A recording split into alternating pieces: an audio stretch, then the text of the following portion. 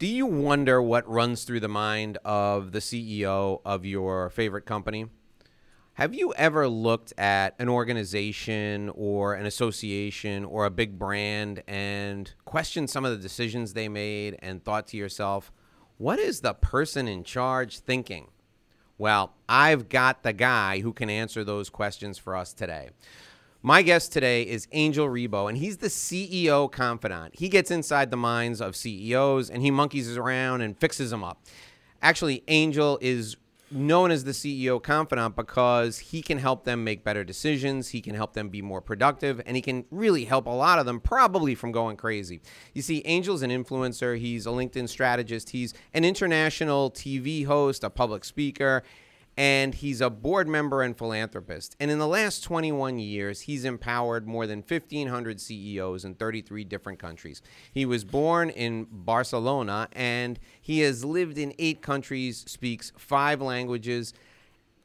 Established entrepreneurs and corporate CEOs hire Angel to bridge the gap globally for expansion and exposure.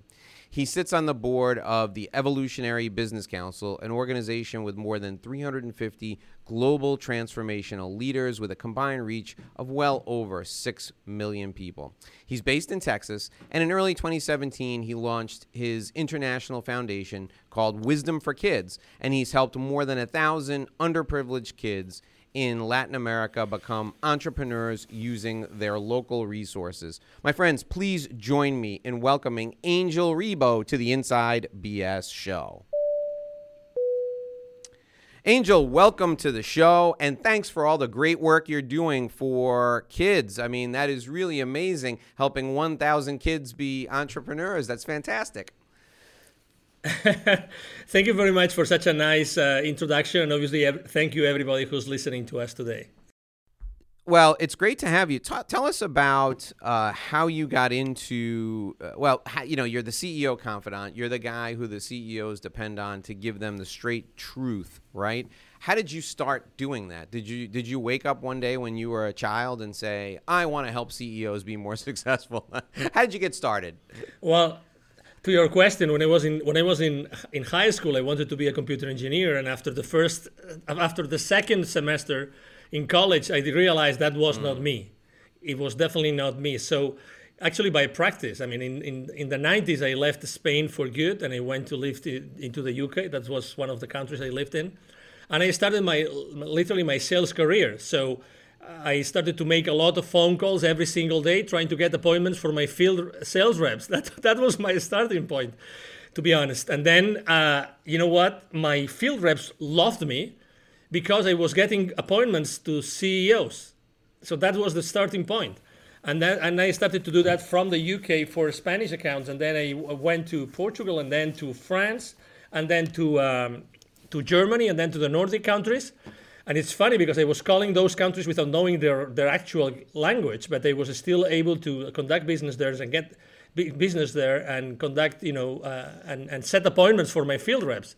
So the answer to your question is making literally thousands and thousands of calls, trying to deal with the gatekeepers and reaching out to them and convincing them that it would be worth their time to meet with someone face to face in order to discuss what would be the best way to accelerate the growth of their business. That's how I started.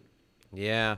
What's the secret to getting an appointment with a CEO? What did you discover through all those calls? What's the secret? What are the 1 or 2 things that people need to know to get the CEO either on the phone or to get in front of the CEO? Number one, there's always going to be a gatekeeper, right? So the number one, I mean, maybe the shortcut would be call on a Friday afternoon, and maybe you could get the direct line, or the CEO is going to take the call, which has happened to me many times. But number one, there's going to be a gatekeeper. So always try to be yourself. Don't try to be anybody else. Be yourself. Be human. Be just who you are. Don't pretend to be anybody else. The only thing that you have to show is that you are yourself, and you genuinely want to talk to someone. In this case, probably the boss or the peer of that person that you're talking to, and tell them, that's why I would like to do it. Something that has actually helped me a lot is always to relate that first conversation with gatekeeper, and that's kind of advice number 2, is to relate that conversation to something that's happening in that very moment. So obviously I Google that person, I Google that company, I know what's going on, I know what's the last thing that happened in that company, and then I relate my conversation with that gatekeeper to that conversation. I know that this just has happened now, that this is why I'm reaching out to this CEO, right?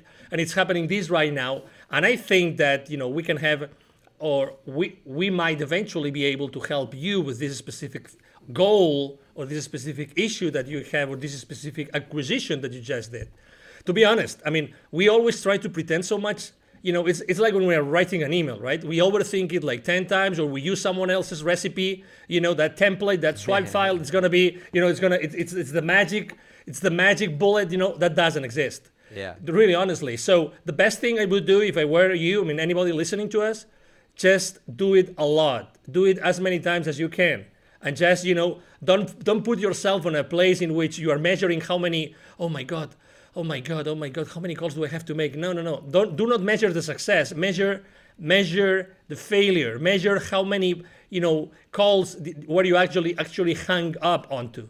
Measure the failure, so you make it a goal, to lower the number of calls that you were rejected. I think that's a good way to do it, mentally speaking, because it takes a stamina, right? Yeah. Well, talk about now your business is you talk to a lot of CEOs, and when you talk to CEOs, how many times have they worked with someone who that was referred to them or someone who was connected to them? Because there's a very high trust barrier, right? So in your business, how do you get most of your clients? I would imagine people pass you from one place to another because, Angel Ribo, he really helped me a lot. You got to call Angel. How easy is it once you have success with one CEO to get them to refer you to somebody else? That's my question. Well, it's as easy as, a CEO, trusts someone who is a trusted advisor of that person, right? So that's the easy answer. Everybody does their own due diligence because we are talking about something. I mean, bottom line, Dave, we are all human beings. Mm-hmm. We all go through different kinds of, we all have our limiting beliefs. We all have, those things that we would like to fix. Regardless of where you are, regardless of the company that you run, it doesn't matter. We are still human beings and we still face, challenges in our lives. And as far as we are open enough, and talking about the CEOs, open enough to get a piece of advice from an external, source and an additional, let's say, an external set of eyes to look into our lives, that's going to work out. So is it difficult to get to a CEO? It is. Is it easier to get to these people when you get a referral?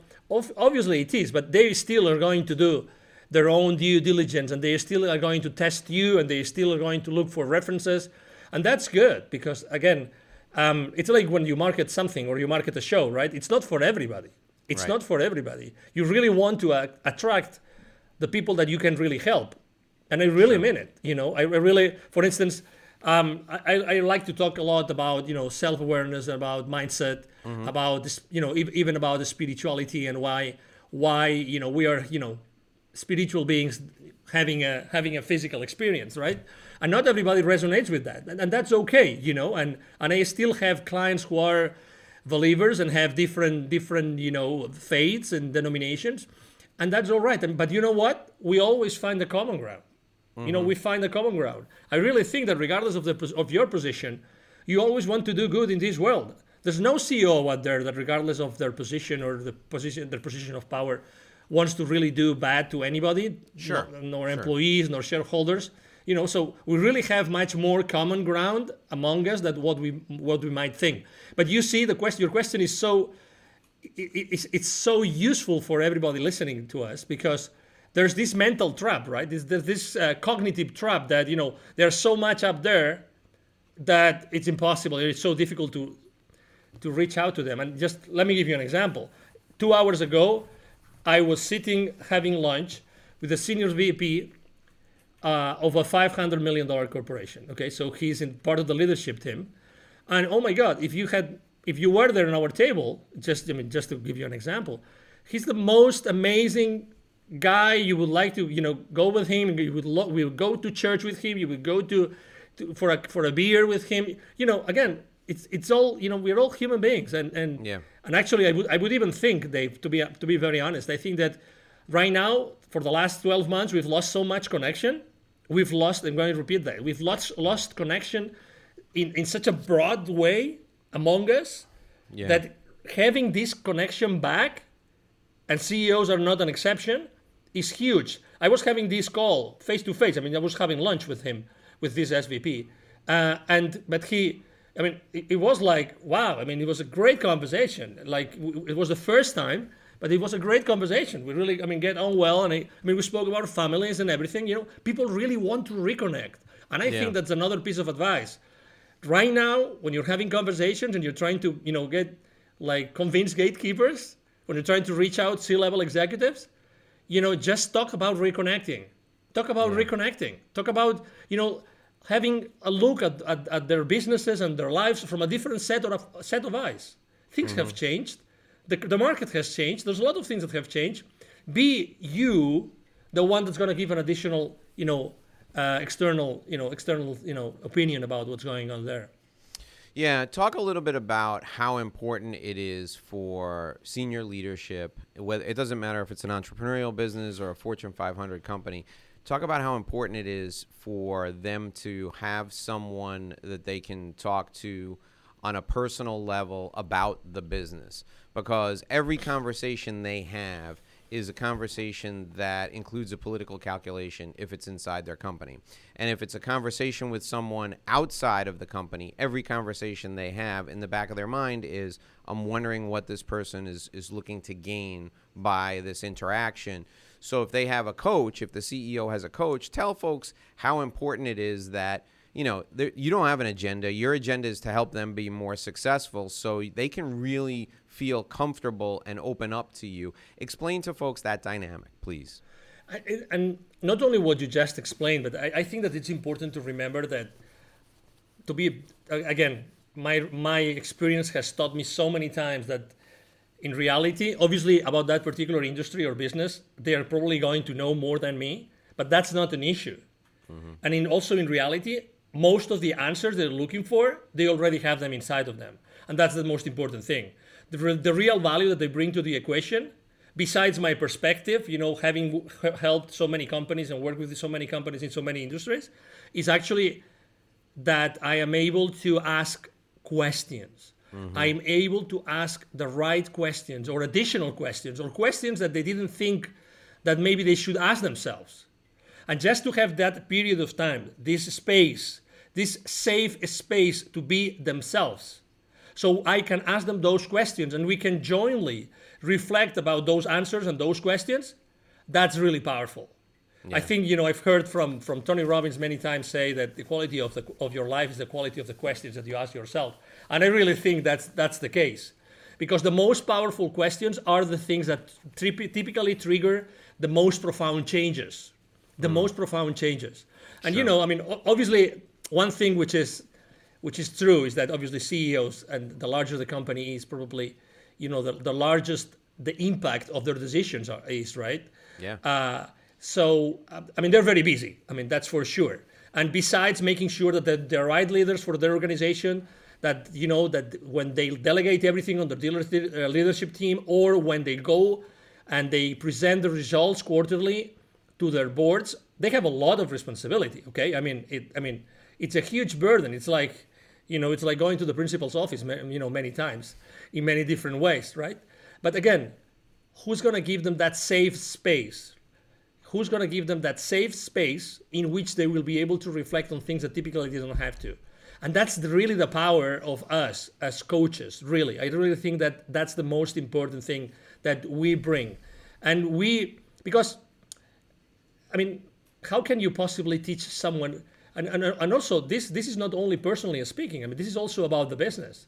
Yeah. There's a lot of questions that you can ask about the business, about the culture, about engagement of their employees, about accountability of their employees, and to the leadership team. There's a lot of things that can be actually explored through asking the right, powerful questions. Yeah, talk a little bit about how difficult is it to convince someone they need help, to convince someone they need that sounding board. many times over the years, when I went into a company or when someone called me on the phone, I wouldn't find out right away. I wouldn't find out probably until maybe even 6 months or 7 months into the engagement how they came to make a decision to bring a coach in. And a lot of times it's, if I had to pick the top 3 things, somebody on my board said, hey, have you ever thought about getting a coach? Or a peer. I was playing golf with my buddy who's, a successful entrepreneur, and he said how great the advice he got from his coach was. So I thought I would explore it. The third thing, believe it or not, and people are astonished when I say this to them, I get a lot of calls, and maybe you do too, from people who they don't know who to call, and they're just out doing research, or they're having somebody do research for them, and you're one of 3 people. They watched all their YouTube videos, and you're the person who they called first because they liked your style on YouTube. And these are people who they could hire anybody they want. Right? Why is it so difficult for these people to just ask for help? Just call your buddy and say, hey, I need a coach. Do you know anybody? Why is it so hard for them to ask for help? Well, I think because it's perceived, number one, because I think it's perceived sometimes like a weakness. And that happens to us also, Dave, as entrepreneurs. I mean, in the beginning, until, we really make these big, massive failures and we have nowhere else to go, we tend to do everything ourselves. We are our sales, we are our marketing, we are our operations, we are our CPAs, we are everybody. So that's the first thing. Okay, the excuse is the time, but time is not really ever an excuse. And obviously, money is not an excuse either, right? So I think it's really like, why should I be asking for help? Why should I be asking for help? But I definitely get those calls, the same kind of calls that you get, and I think it's good that they do that due diligence themselves, and they go online and they listen to those podcasts, those interviews, and they read your posts, and they really know what you are standing up for. Yeah. And I think it's important that they really know what kind of human being you are. So I think that's good. But at the same time, as there are millions of coaches.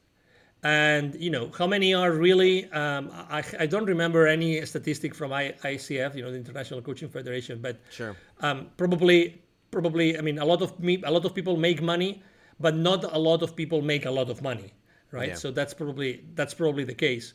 So I think that more and more people are looking for help, but maybe the question is also: are we doing the right marketing? Are we as coaches doing the right marketing? Are we positioning ourselves the right way to attract the right people? Something that is really funny that I see all the time, every time I meet face to face, like today with this SVP, with some C-level, every time I realize that they did a great job from the marketing perspective, because they are all really made with the same cookie cutter, in the sense that they have the same values. They are easygoing people. They people that really believe in specific principles. They really trust their families. They trust their friends. They have their own side businesses, or their wives have their own side businesses. So again, I would really ask myself, if that's the case and we are having issues trying to find the right person, are we positioning ourselves correctly? Are we niching? Okay, so are we being specific enough so that there's no doubt what kind of people we really want to help? We don't want to help as coaches everybody. Right. We feel comfortable, and it's okay to do it. It's okay to do it, to really, help a specific kind of, of CEO. And let me tell you an example. As you mentioned before, I'm very strong on, philanthropy, and I myself with my nonprofit help kids in Latin America. So I myself, every time I have a first meeting with a potential client, I always talk to them about what would you like to do with your life. How have you been contributing to this world so far? Right. Besides, obviously, I want to make sure that they really want to change, and I have obviously the same as anybody else. I've had failures. I have failed with coaching clients. And the main reason why I have failed is because I took shortcuts. Instead of doing what I had to do, I said, no, this has been so well recommended by someone else that, this is not really needed. So I'm going to go to exactly do this. And when I don't do what I always do and what I always do the best, if I don't do that, then high, there's a high likelihood that I'm going to fail. And that's okay, because at the end of the day, we're human beings and we learn from failures. You said in that answer, you said so much. I think the first thing that really resonated with me is you shouldn't be out trying to, regardless of your business, you shouldn't be out trying to attract everyone. You should be trying to attract people who are just like your best clients. And when you, in the very beginning of our time together today, you mentioned spirituality, and you said, oh, that might turn some people off. That's okay, because they're not your client. That person, the person who gets turned off by that's not a client for you. That'll be a client for somebody else. There's so many clients out there. I realized a long time ago, from when I first started working with professionals, I was helping almost exclusively with sales and marketing, and I realized that the mission of my work was to help people both make a great living and live a great life, to make money and enable them to spend more time with their family, with their friends. And that mission led me to the realization that for that work, solo professional who had no family, no friends, and was working until midnight every night and then would come back in at 6 a.m, that wasn't a good client for me.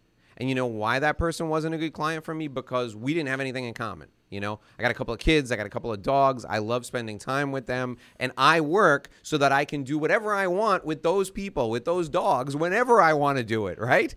If that resonates with you, you're a great client for making money and living a great life. If that doesn't resonate with you, and if you want to make $10 million by working 300 hours, 150 hours a week, 200 hours a week, by, billing 2,500 hours a year, I'm not your guy. I'm not the person who can help you do that. It was like when I realized that, like a weight was lifted off of my shoulders. Oh my and gosh. I said to my wife, I'm never working with any of these people again. Totally. And it was so liberating. Talk to me about that. That's self-awareness. Talk to me about CEOs and self-awareness. I've found that the best CEOs know who they are, they know what their strengths are, and they leverage their strengths, and they surround themselves with people who can help with their weaknesses. What's your experience been? Yes, and not only that, they keep on recruiting people that are much better than themselves, even if that looks like it's like you either live in. I mean, Dave, let's face it, you either live in a world of scarcity or in a world of abundance. It is what it is. So I think that most of the CEOs live in a world of abundance, and they keep on hiring the best team possible, and they are fully aware of the weaknesses. They're fully aware of the weaknesses, and they use their strengths to generate as much business as they can in their company. That would be like a nice summary of what you just explained. At the same time, talking about self-awareness, I think that in general, most of them put some time aside, like to have some me time to do things that otherwise we don't have time. Besides, dealing with the leadership team, and dealing with the most urgent things in their businesses. I think that they really set some time aside to do things that they don't have time, or just to self-reflect, and to see and to see where their mind is at that point in time. I think that there's. I remember. It's not available anymore, but I remember an app in the App Store. There was an app which was a wonderful app. The only thing that the app did was you could program it so that every X amount of minutes, the app would ask you just this question: where would you like your attention to be right now? Where would you like your attention to be right now? Right? And that was a great exercise. And so I think that the great leaders, actually, they do that. Where is your attention? Is your attention really what it should be? What is your priority? Are you really is your life, business life and personal life, both going around your priorities? And as you know, I did that all the time. I compromised my personal life, my family life, because of my, professional life many times, many years, until I decided to leave, corporate America a few years ago. But, that's also very often something that they are aware. Sure. They are aware. The CEOs are totally aware that, they're living probably some, kids, some kids activities, even if they're, old, they're leaving the family a little bit behind, and they are fully aware of that, and that's very often one of the reasons why they go to coaches is because, okay, so I've been very successful here, but I'm having those issues with the rest of my life. How can you help me fix those kind of things?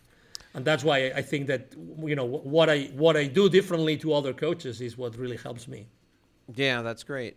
Talk about the people who the CEO surrounds him or herself with. How do they make sure they get those decisions right? Well, obviously, there's no right or wrong, right? I mean, there's Well, always right for them. Exactly. We're talking about self-awareness and matching their weaknesses and being superseding them in certain areas. How do they make sure they do that the right way? Yeah. So what I was trying to say is that, no, I understood your question. What I'm trying to say is that, let's say that every decision has there's ups and there's pros and there's cons. So what they're always doing inside their mind, as opposed to that, I think that they're always seeing the pros and the cons of every single decision. Mm-hmm. How do they surround? I mean, as they are so aware of their weaknesses, they don't want to be going to the board to meet with the board to report results or whatever, and still having to face those weaknesses. So I think that they are very smart surrounding them with, first, a very strong leadership team, okay, very strong leadership team that's gonna help him balance his own weaknesses in whichever area it is. It can be finance, it can be sales, it can be marketing, whatever that is. That's one thing. And second, they also have these, external trusted advisors, these colleagues, these even peer groups. As you know, there's many organizations today that offer these peer groups in which you go, you meet with other, with other CEOs, and you discuss, business, decisions, and then they help you do it. They all have external advisors. They all have trusted advisors. They all have, not all of them have peer groups, but I think that it's becoming more and more important. Yeah. And also something that comes from that I have started to see, and something that comes from the entrepreneurial world is masterminds. Masterminds.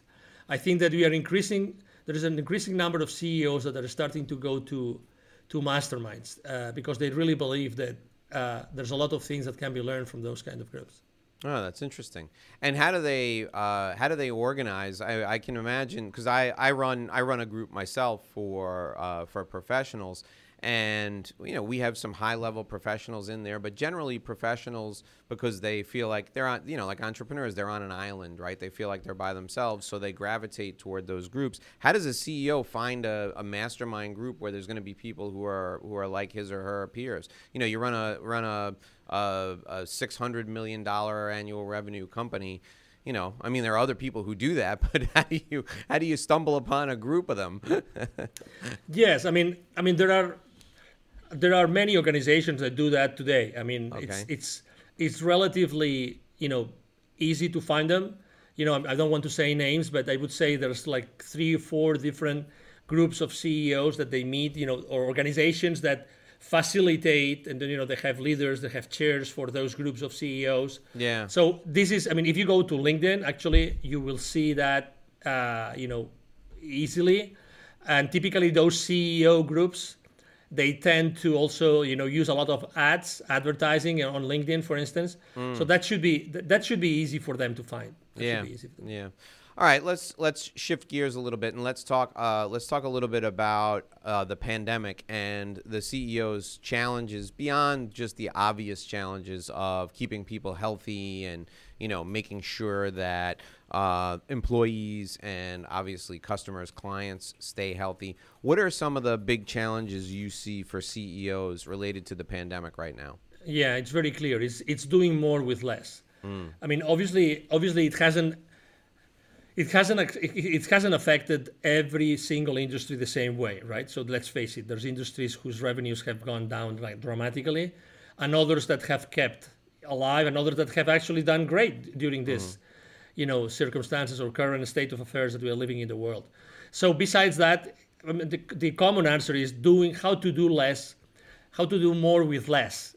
And I'm not doing how to do the same with less. I'm saying how to do more with less. So I think that in general, everybody's more concerned about their profitability, not only about their bottom line. It's very easy to say, okay, so our revenues were down, but is it possible to increase the profitability of your company even though your revenues went down? And the answer is a big yes. Does everybody know how to do it?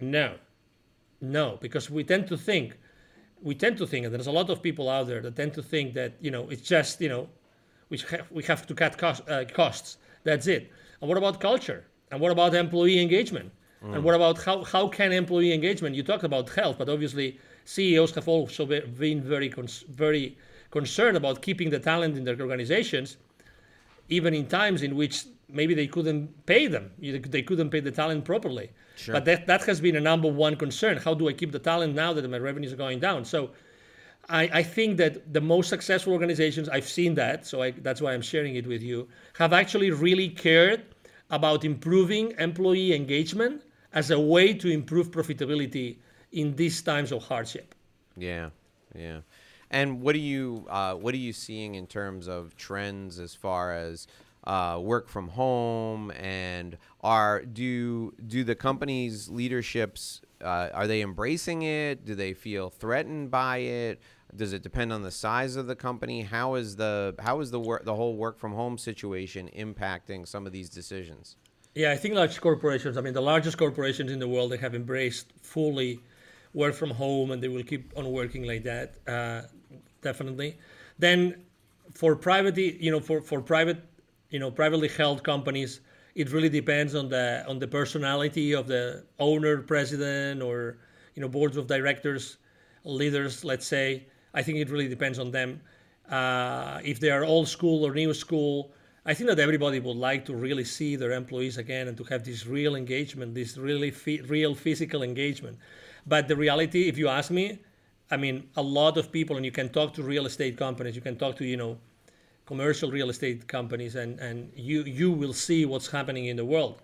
So probably what we are expecting is that the levels of occupancy of those large offices is gonna stay very low in the near future. I think that organizations are going to keep on working remotely, like massively. I'm not a good example in Dallas here in Texas, because I was reading actually a couple of weeks ago.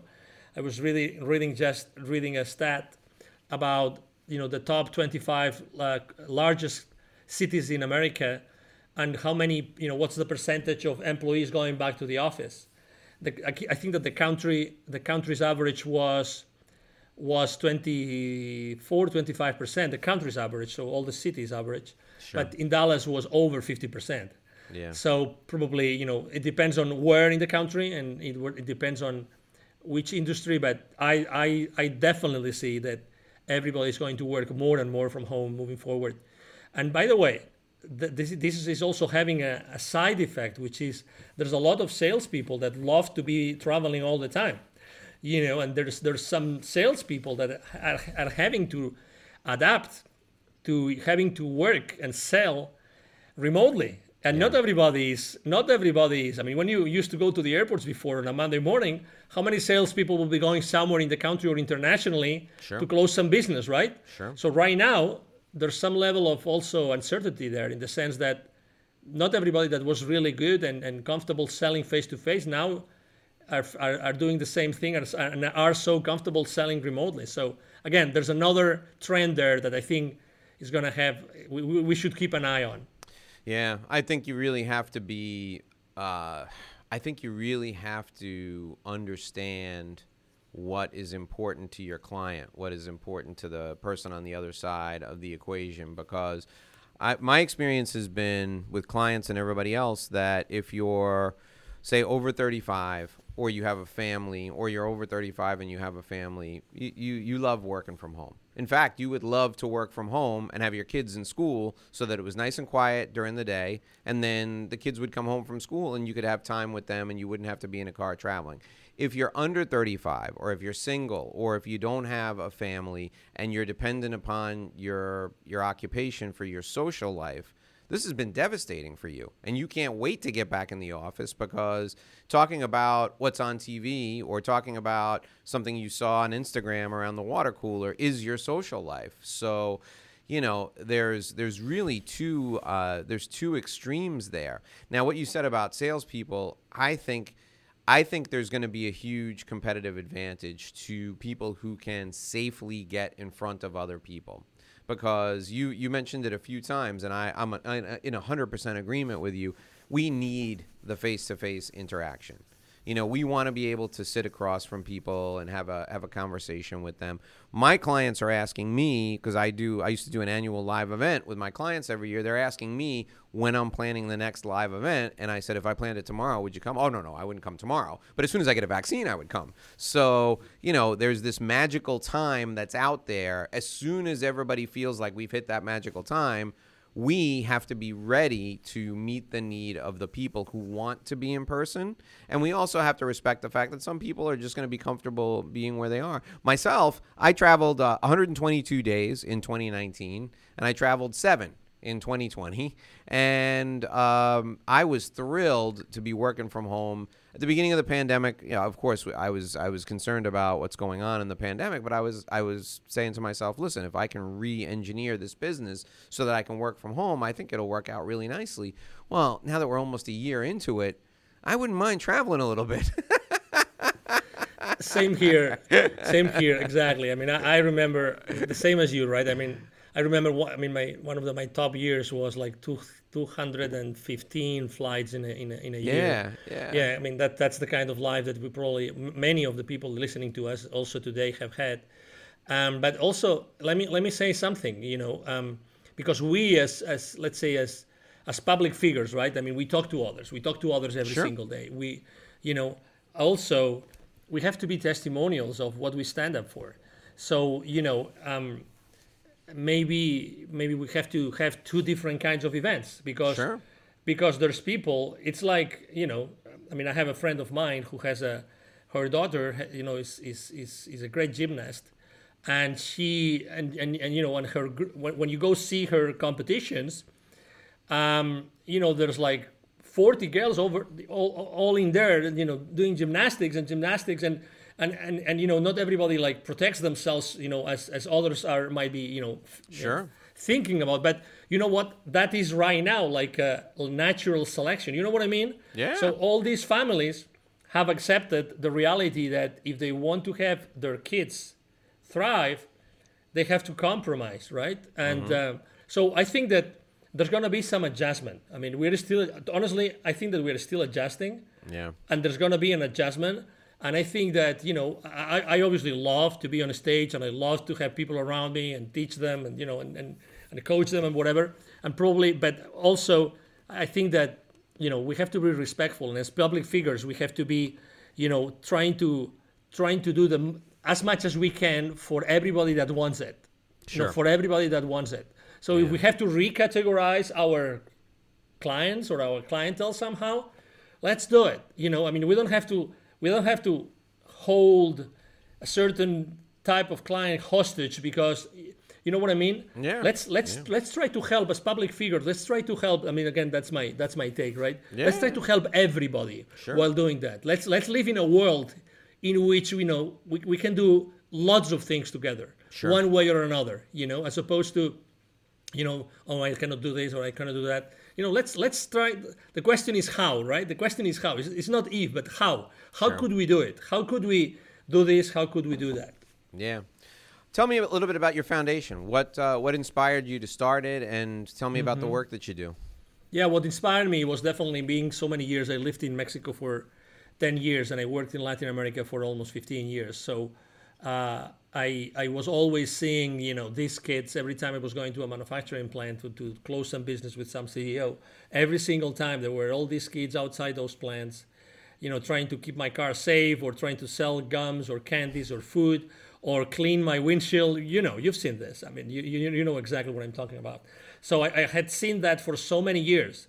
And, there was this massive contrast in which the same day I would be meeting all those kids outside those plants. But inside the plant, I would see these very powerful people dealing with multi-million-dollar budgets. You know what I mean? Sure. So that was really what was all the time like being ingrained in my brain.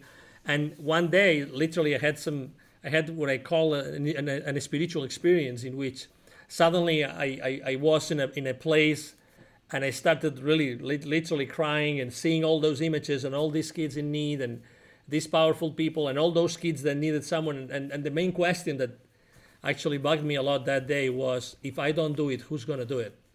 Who is better positioned than you, Angel, to do this? You tell me, if you don't do it, who's going to do it? Reality, the answer is easy. The answer is nobody's going to do it if you don't do it, Angel. Sure. So, that was the trigger that made me start Wisdom for Kids. Great. So how can people find out more about Wisdom for Kids? How can people find out more about you and your coaching? Thank you. Where can they go, and how can they find out more about it? Thank you. Yes, so to know more about Wisdom for Kids, it's very easy. Go to wisdomforkids.today. Wisdomforkids.today. Okay, we're going to put that. We'll put that in the show notes. I'm writing it down right now. Awesome. Thank you so much. Wisdomforkids.today. Okay. And there you can donate, you can volunteer, and you will see my story. Actually, there's an interview on the front page, so you will see exactly how everything came about and what we do. And to know more about my business or myself, number one, I'm very active on LinkedIn. Mm-hmm. And you're also very active on LinkedIn. So we can, you can easily, everybody watching us today or listening to us today, you will see us or you will see me there, Angel Ribo, the CEO Confident. If you want to reach out to me directly, if you send me an email through the chat on LinkedIn, you will see me. I will respond to you, either someone in my team or myself. I will do that. And if you want to send me an email directly, again, I answer all the emails, absolutely all of them. My email address is very easy, angel@angelribo.com. Ribo is my last name, and it's spelled like R-I-B as in boy, O. Angel@angelribo.com. Great. Okay, we have all that in the show notes. You mentioned LinkedIn, and you mentioned being active on LinkedIn. And, for years, I did LinkedIn the wrong way. Tell me how you use LinkedIn. It seems like it seems like you have a passion for it. It seems like you're into it. So tell me about LinkedIn. Tell me how you use LinkedIn. Yeah, thank you. Well, the first thing I did, honestly, number one, everything I'm going to tell you is because I made a lot of mistakes and I got my profile. Good. You're going to save me. You're going to save me so much time. And I got my profile restricted and suspended a few times. Okay. Oh, wow. Okay. That's how many mistakes I made without knowing really what I was doing. Okay. Yeah. So I learned the hard way. That's what I'm trying to say. So number one, and that will resonate with another part of our conversation today. Number one, be yourself, be natural. Mm-hmm. Every single day, I get literally 15 to 20 connections to requests to connect with me. And I get every single day hundreds of messages, literally, onto my profile because I have almost 27,000 connections. Mm. Guess what? 99% of the people that connect with me send me sequences of 3 or more emails inside LinkedIn, each of them of multi-pages. Oh, wow. Of multi-pages length. All right? So this is wrong. You know how long is a connection? Is a request to connect email from me to anybody I want to connect? 1 sentence. One. It's 1 sentence. Nothing else. So, again, imagine that you are in a networking event and you're reaching out to someone with a very simple question. You're not going to ask that person, hey, do you want to hire me? Why everybody is saying, sorry to get into your, sorry to bother you, sorry to blah, blah, blah, blah, blah. I was wondering if you would like to do. Come on. If you go to a networking event, face-to-face, to a country club or wherever you go, come on, give me a break. What are you going to say? Hey, hi, how are you? Whatever, right? Maybe you talk about the weather. Maybe you talk about the family. Maybe you talk about the last game from, I don't know, in our case, the Dallas Mavericks or the Cowboys, whatever that is. So why are you trying to fake it? Why are you trying to do something which is not normal, not natural? That's number one. Number two, post consistently. I post both business and and personal all the time. And I can tell you, last year, for instance, from a personal perspective, the posts or the subject matters that I posted the most last year were number one, building bridges and reconnecting, and number two, give me a break. Give me a break. Were the two themes that I posted the most from a personal perspective. And then I use, as I have been posting consistently every single day, consistently for business and personal. Right now, I literally have hundreds and hundreds of people that over the period of a week interact with me. I mean, I have my engagement is very often very close to 10%, which is great. People that really say their word about what you are sharing. Sure. So that has allowed me to actually use my exposure and offer my exposure to other people.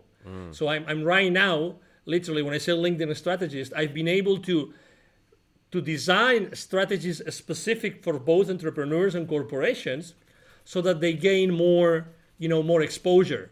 And they use that additional exposure as an excuse to increase expansion. Again, everybody, that's why when you read my bio, it's all about expansion and exposure, because they go hand to hand. And linking those two worlds of entrepreneurial, you said before, we entrepreneurs, we kind of live in our own world. I would say the other way around. Actually, I would say that corporate America lives in a different world, right? Because I have been able, those connections, this expertise I learned by being an entrepreneur on LinkedIn and use it for my clients' good and for my own good. I would have never learned it if I had stayed in corporate America. Impossible. Yeah. Impossible. Really impossible. And again, right now, I am the softest person reaching out to anybody. And that's probably why I'm successful, because I have genuine conversations with people, genuine conversations, real conversations of real people talking to each other about whatever that is, Yeah. That's great. Thank you so much, Angel Ribo. It's been a real pleasure speaking with you. You can find out more about Angel Ribo at The CEO Confidant, theceoconfidant.com. That's theceoconfidant.com. Find out more about his charitable foundation at wisdomforkids.today, wisdomforkids.today. You can reach out to Angel at Angel, A-N-G-E-L, at Angel Ribo, ANGELRIBO.com. Angel, it's been a privilege having you on today. Thanks so much for joining us. That'll do it. Mine. Thank you. Oh, the honor is ours. That'll do it for another episode of the Inside BS Show, folks. We will see you again right back here tomorrow for another edition of our show. We take you inside business strategy, share all the insider business secrets, and cut through all that inside BS that bogs you down. Until tomorrow, here's hoping you make a great living and live a great life.